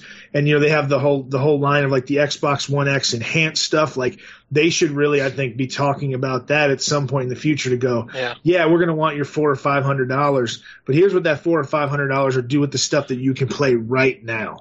And I think that's also going to be something that's really, really important for them for bridging the gap between the generations and saying this is why you should hop on board. And essentially that we're all in and we're not going to leave you behind, because I feel like that is still 100% a winning strategy, because the biggest thing that I think they have going for them, frankly, is that unification. That's something that Sony still doesn't have. And even if they come out and say, backwards compatibility is important to us, that's why we're building it into the PS5, which we know they're doing, Sony is still going to have to jump through all kinds of hoops because they don't have that base level of unification on their platform that Microsoft is going for and has really tried to do this whole gen. So I think if we're looking at things that are going to differentiate them competition-wise, then it would make sense for Microsoft to go, all of the old stuff that you had, you can still play it here. It's going to be enhanced. It's going to look great. It's going to do this. And we have all this new stuff coming in. Jump into the Xbox ecosystem if you're not there and stay there, because we're not ever going to invalidate the stuff that you've bought the way that Sony has. Like, it still frustrates me that I have to have my PlayStation 3 hooked up to play certain things. Yeah. And it's just like, what the fuck? And Microsoft has really dove all in with, I don't have to, they finally put Ninja Gaiden 2 on backwards compatibility, so I unhooked my Xbox 360, and I can just have one thing underneath my TV upstairs and my TV in my basement, and we can still play everything. Like, that's a huge thing for me, just because of all the games that I have that my son might want to play. He can pretty much play anything that we have, and he could just play it on the Xbox One X that we have upstairs and leave all my shit down here alone. Yeah. But that's the winning strategy for them, and I'm surprised they're not talking about that more now. Like, that announcement would have been great to say, here's all the fancy new shit this thing's going to do, but while we talk about this fancy ray tracing and all this other shit, this is what it's going to do for your other games that you have right now. And then you just let people's imaginations run wild. I don't know why they wouldn't have done that. Instead, most people are talking about, that thing looks like shit. The box looks fucking terrible. It looks like where Darth Vader would keep a vibrator. That kind of stuff. Yeah, I've seen the fridge being used as a Xbox fridge. Yeah, my question is how far do they go with this backwards compatibility thing? Because if they're claiming you're going to be able to play 3 generations back, that's great. That implies original Xbox up to Xbox 360 and and Xbox One, because that just will run natively. But if all you're able to play is just that list of stuff that they're no longer updating anymore, that's a little bit less appealing. Nope. Well, and that's why I said the press release was so important, because they specifically mentioned thousands of games across 4 generations. There are only a few hundred on the backward compatibility list from Xbox One, which implies counting Xbox comprehensive. One games too, Xbox One, which is get them to at least 1,000 or so. Yeah. But that implies that with that extra bit of power that they've got on the Series X or whatever the hell they're going to call it, the Xbox South by Southwest or whatever, that they'll be able to just brute force it and just basically say, throw your disc in, it'll play, and just have a ground level emulator. Which will be, as far as the 360 goes, they kind of already have that. Mm-hmm. Yeah. So. Yeah, and I hope with that, like all the enhancement stuff they do for games, I hope with that they finally announced the ability to turn that stuff off, play the game as it was. Yeah. Because as I mentioned before, Red Dead Redemption, for whatever reason on the Xbox One X version, makes me sick. I can't play without just staring at the ground while playing the in-game ground, not my floor. Yeah. And I have to play it on Xbox 360 to properly be able to enjoy that game. Yeah. And it's like, that's disappointing. That's not what these updates were supposed to do. Yeah. And I'm probably one of the only people that has that reaction, so it's like, it's not my fault that they fucked this up. And they should be able to allow me to play the original version without pulling out a different device. Yeah. That sort of thing. And like, not all the updates are necessarily the best version. Some of them make games look weird. Gears of War 3 looks like The Walking Dead Gears of War. Yeah. The way it changes those textures a little bit makes them look a little flatter, like it's a comic book game in a way that's weird for a game that was like one of the best looking things when it came out. Yeah. And so they just need to offer, in addition to their enhancement stuff, like let you just play the grimy ass version of these games when they came out. Yeah. Because that'll just let you see like the enhancements that they do add more clearly. Yeah. Especially if they could somehow get it to be like the way they did with the Halo Master Chief Collection. Yeah, and that turn where it you on just and turn press it the off. button. Yeah. Where you'd be like, oh, here's the ugly version, here's the better looking version. Maybe if they even have multiples, like here's the Xbox One enhancement, here's the Xbox Series X enhancement or whatever. Yeah. That kind of thing. Although I actually love kind of how they did that for Master Chief Collection. Actually running the game twice. Yeah, which caused its own issues of the game being buggy and partly broken for several years. Yeah. Until recently, as they got more serious about development for that thing. Yeah. So, contrary to a lot of people, I actually liked the way the Series X looks. Of course, this would be a really good time for you guys to point out that I'm visually impaired and can't see very well anyway. But yeah, the weird thing is, I was going to be the only person that had that level of like insulting towards you to do it, and even I backed away from that. Like, I feel like there are rules, and I don't want to do that to you. Yeah, I'll do it to myself. Yeah, the one thing I'm wondering is, okay, there's the air holes on top or the side. If you put it on the side, like, is that all of the air, all the ventilation it has? Because like, what if you put it inside your entertainment center with that part up against the edge of it? If you don't have an open one. Yeah, that's what I'm saying. I shouldn't do that. I don't know who the fuck designed this fucking thing. Yeah, because like the Xbox One, when it launched, had holes on every square inch it could. Yeah. Because it was like, we don't know how you're going to fuck with this box. We're going to hopefully get all the heat out as much as we can. I'm curious what they're going to do with the internals of that, because, the X is what, vapor chamber cooled? Yeah. It's quiet. It's super quiet. Like, that's the other thing. I don't want a jet engine.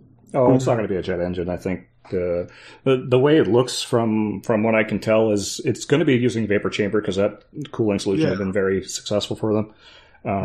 But you're going to get kind of a tunnel airflow from one side to the other. See, even the power button, like that thing could rotate the way. Remember how the PlayStation symbol would rotate on the PS2? Yeah. Like, at least then, because like, even just looking at it on its side, like where the disc drive is, it's just going to look fucking weird. Yeah, the X is going to be on the right side of the circle instead of at the top, like the controller and all that. Yeah, I'm sure that it's still early, so we don't know all of the details. They'll replace it with an LCD screen that just changes the orientation of it as you turn aside with a little gyro or whatever in it. I don't think go that fancy, but I mean, they did that for the Xbox controller, the Duke remake they did. It was an LCD instead of that little jewel thing in there. Yeah. So they've done like that little thing, and that was a limited edition thing. Weirdos. I don't know. I just hope that the aesthetics concern me.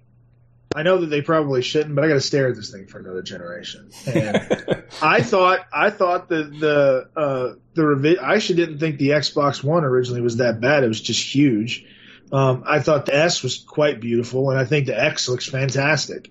And then, then it's kind of like, and then here is, Darth Vader's dildo holder. Well, first of all, I think this is actually a lot smaller than you're thinking it is. No, it's about the size of a bookshelf speaker. I get it, but it's still the whole point of that thing isn't going to fucking look right in my fucking entertainment. I'm not going to put it behind my TV. No, you need airflow. Yeah. So yeah, we'll see. I just need them to stop being whack. Yeah, they could have released a lot more information about this in terms of just tech specs. Screenshots just show the box all around, that kind of thing, so you can see where the wire is going to come out of in the back. Yeah. How can I imagine this make it work in my entertainment center kind of how thing? Even the controller, you couldn't really see that what easily. I had to see some.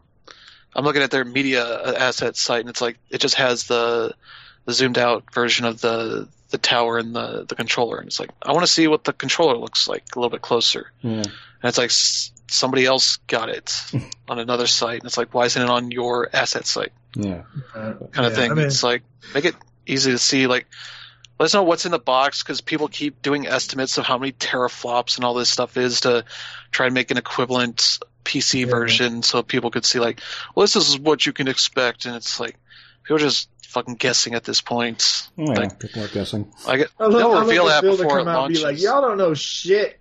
Knock it off. Yeah. Dicks. So, the announcement post is a little bit vague about things besides just the specific tech things, the technologies that are in this. And it's you could have been a little bit more specific, because people are obviously going to be wanting to know about that stuff. Yeah, the thing is, I think one of the reasons that they're not being as specific as we'd like is probably it's fucking early. It's early, but they also don't want to tip their hand too early to Sony for them to countermarket. Yeah, I can't fault them for that. Yeah, I don't know. Sony's been doing the same thing. Yeah, they've been vague too. So it's the weird stalemate that we've got going on. And also, it's out in less than a year. They're pretty much done with whatever they're doing. It might make slight adjustments, but they're not changing this isn't the Sega Saturn. We're fuck it, we gotta get something that can do 3D in this. So we can't just be 2D. Yeah, I think it's and that was a whole mess of a console. February, I suspect, is when we'll just get all the info that we probably will want is probably going to happen then. Now that they deal with people arguing on the internet for 2 months. Yeah. Telling them where's my specs? I want to know what this can do. Why'd you show me an indie game to announce this thing with? It's okay, sure. Yeah. So people do that anyway, but yeah. Yeah. So the other next gen game that we saw was Godfall. From Gearbox Publishing. It's Borderlands with swords. Yeah. That's pretty much what that was. Looked great though. Slash and loot. Yeah. That's what they called it. Yep. Kind of game, but or looter slasher, as this PlayStation blog post says.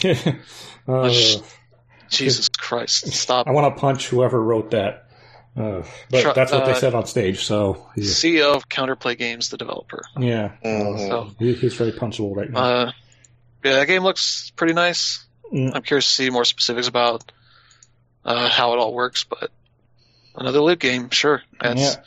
That's a static part of the industry right now. Is give it loot. Yeah, then drop stuff. Fantasy put those colors in there. Game. That's okay. And should be fine. Yeah. Let's see. In the article it says, namely, our game is uniquely one part gear driven and one part player skill driven. Godfall retains the desire for offense oriented, mastery driven combat, running with head turning, powerful loot that then inspires your next set of character builds. So maybe a bit of Nier to it, a little bit. Not Nier, Neo. Yeah. They're very much kind of going for that. Probably not a Souls clone, but we didn't really see much gameplay to tell us what exactly to expect out of it. Yeah. Yeah, it's PS5 and eggs, as far as we know. So. Next we saw Ghost of Tsushima. We got a summer 2020 date for that, but I don't think that was and a nice 4-minute trailer. Yeah, with a lot of cinematics and some gameplay in there. And the game just looks really fucking good. Oh yeah, for a PS4 game, yeah. It's just crazy looking. Yeah, I noticed it seemed to run a bit better than the last demo that they did. So Yeah. that was helpful. That was like a year and a half ago, so Yeah, so there was that. I'd assume that's just early Yeah, dev stuff. yeah. We got an announcement of The Wolf Among Us 2. Okay. Yeah, being partnered with another developer. Mm-hmm. I'm trying to see if I can find the information. Yeah. Telltale and that other. I forget Developer. somebody else is Hmm. working with them on that. Hopefully, former Telltale people. Yeah, Ad Hoc Studio. Ad Hoc. That's what they're called. Hmm. But yeah, So the folks. seems like they're. Yeah. I was going to say there also was a bit of a leak that they're doing like they did with The Walking Dead, like the upgraded version that looks better. They're doing Mhm. a similar thing for the Batman series they did. Okay. They was saying like, and out now you can pay X amount to get the upgraded version. People are like, it's not out. The fuck was it? It also said like it was dated for December 5th. I was like, wait, that was a week ago. That's not out. What? Did this just accidentally leak this thing? Apparently. Yeah, like obviously the dates like they were planning to do it earlier or something. Hmm. It was weird. Yeah. Wolf Among Us is free on eggs right now, by the way. Okay, yeah, they're going to be doing something where I think from the 19th to the 1st they're having a new free thing every day. Yeah. So make sure you set your calendar to remind you to check the Epic Game Check Store. every day. Get your free stuff. I don't mind. Yeah. If they want to give me free stuff, I'm good. We saw a new one from Wolfeye, which is the couple of former Arcane studio guys.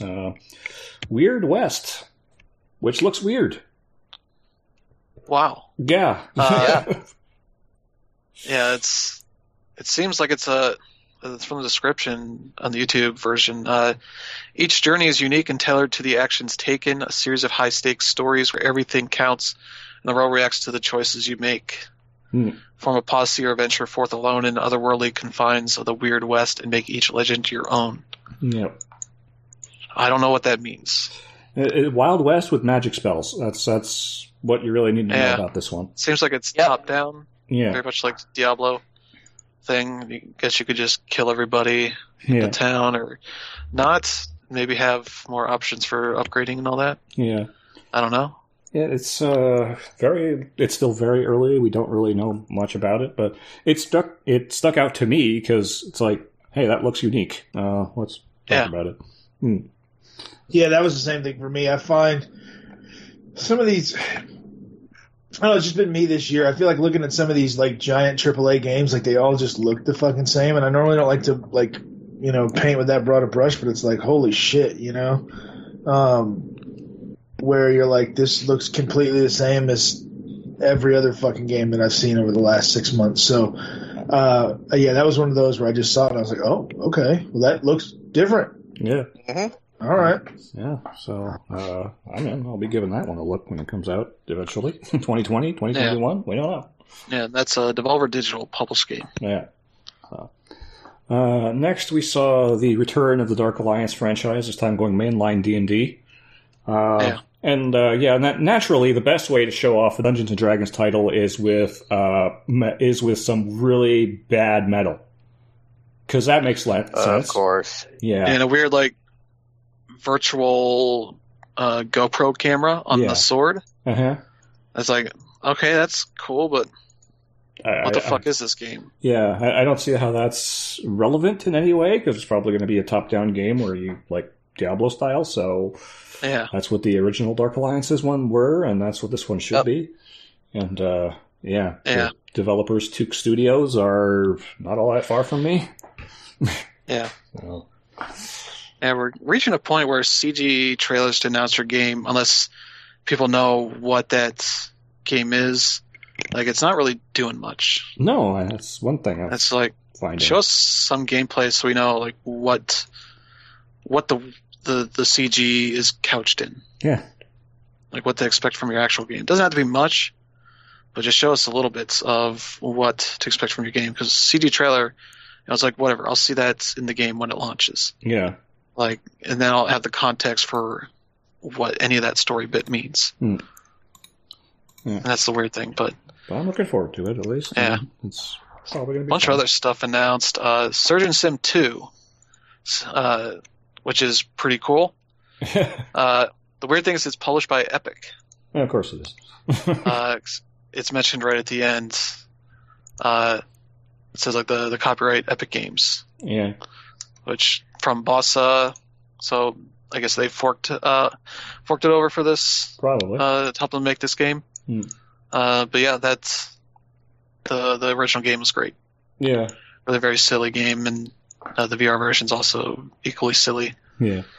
So that's cool. What else is here? They're making a follow-up to The Forest called Sons of the Forest, Yeah. which involves all the weird mutated people being involved in that. So, all right, that's fucked up. Yeah. Yeah, no More Heroes 3. There's a 9 to 5, which is the battle royale featuring rabbits and guns, Okay. colorful Okay. and all that. There's Naraka Blade Point, which I think was the MMO. It was That's the one. supposed to have. Was that Ninja one with the? Yeah. Yeah, it looks like a little bit like Neo, Hmm. kind of Neo Ninja Gaiden, but an MMO with like combat and all that. Which Yeah. the combat sure looked like MMO combat. It kind of did. You can see like where they're queuing up moves and such, Hmm. kind of thing. Hopefully, it's a little less menu driven, if that's what they're going for. Hmm. I could see all the Dark Soulsy and like, oh, you gotta know when to dodge to avoid the attacks and all that kind of stuff. That could be cool as a MMO. Hmm. We'll see. Maneater got another trailer. Yeah. That is the Shark RPG from I forget what the people that made Killing Floor. Oh yeah. Top Tripwire Interactive. That's their new thing, which is like a weird RPG as a shark where you're taking quests and eating a bunch of people. It's coming out, let's see, PS4 and Xbox One May 22nd next year. Yeah. And Switch later on in 2020 and also be on PC as well. So let's see what else is here. Yeah, there's Magic Legends. Yeah. The MMO Magic game. Yeah. Yeah.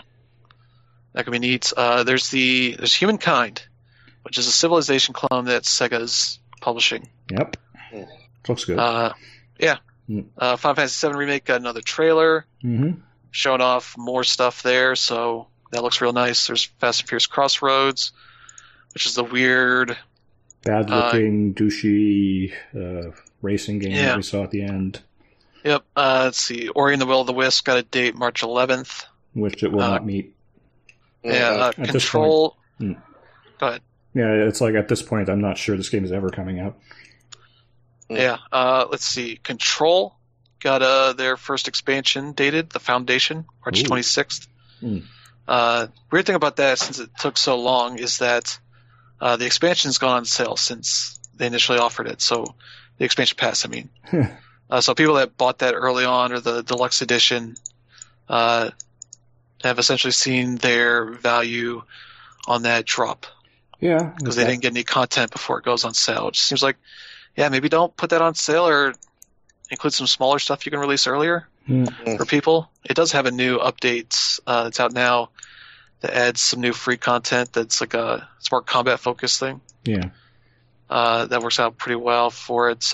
Gears Tactics is April 28th on Xbox One, PC, Steam, Windows 10, and Game Pass and all that. Let's see. PlayerUnknown, Brendan Green, has a new game called Prologue. Yeah. It's in a forest. Looks weird. Yeah, didn't see very much of it. It's just Yeah. it's not called PlayerUnknown's Prologue. Let's just be clear. It's just called No, Prologue. it's just Prologue. Mhm. Which at least looks good. Mhm. It's definitely not based on PUBG stuff, at least. Nope. Yeah. But yeah, let's see, League of Legends had like 2 games announced, I guess. Ruined King, which is coming to consoles and PC. It's like a turn-based strategy, turn-based RPG. Yeah. Created by a team that includes Joe Madureira Yeah. of Darksiders fame. And there's also a platformer called Convergence, Yeah. or Conver/Urgence, Yeah. if you're looking for the way they spell it. Mhm. There's Bravely Default 2 from Square Enix is on Switch only. Mm. Yeah, Yeah, the weird naming for that series was Bravely Default, and there was Bravely Second. Now there's Bravely Default 2. Yeah. So there's They're two their own second things. games. Yeah. And we talked about Senua's Saga Hellblade 2, probably a launch title, maybe? I don't know. Could be, maybe. I don't know. We don't know. No dates. No dates for the Xbox Series X. I'll tell you what will be a launch title, and it wasn't announced, is going to be Forza 8. Yeah. At this point, I think Turn 10 has been working on the next title for quite some time. 2 years. Yeah, so be able to get it, Yeah. I guess what they said about Senua's Saga is at the Game Awards, we shared that Senua's Saga Hellblade 2 will be available exclusively on Xbox consoles and PC. So I guess it might also be on Xbox One. I guess that would lead into that rumor about there's not going to be any exclusive Xbox Series X games from Microsoft. They would also be playable on Xbox One, which that really helps the naming convention and all that. Okay, why do you need the new box if they're going to be on the old box? Because the new one's going to look a whole lot better. Probably. Yeah, hopefully. But yeah, that seems largely it. Yeah, it was an eventful week, to put it mildly. Yeah. All of the announcements before everybody takes a couple weeks off. Yeah, that's going to be a very exciting 2020 for us. New consoles to look forward to, a shit ton of games on the current generation. I think it's going to be interesting to see, even if the uptick on the next generation is pretty slow, it's not going to be as huge of a deal as people would think, because we're going into a very strong year as far as games coming out goes. So holy crap, yes we are. Yeah. So I mean, Cyberpunk alone is going to be just everything I've seen from that game has me, wanting time to go faster. Yeah. 4 more months. Well, 4 and a bit to get before you get that. April 20th, I believe, is when it comes out. April 20th. Are they going to be putting out like a demo or anything, or? They haven't said so. No. I hope. I just a little taste. That's all I need, because I can't watch that E3 gameplay video 30 more times. Yeah. Of course. No, I'm lying. Of course I can. Alrighty, so we're going to wrap it up there. Remind everybody that if you haven't subscribed to the show, you can do so at anchor.fm/DayZeroUpdate. Go over there, hit the button, and pick your platform. You can also check out Smashpad.com. We've got some reviews up. We've got Game of the Year stuff coming. It's going to be a very busy week and a couple for us before we get through the holidays. So for Patrick Mifflin, Brandon Perkins, Chris Logie, and Lee Lamb, I've been Filippo D'Onofo, and we'll see you next week.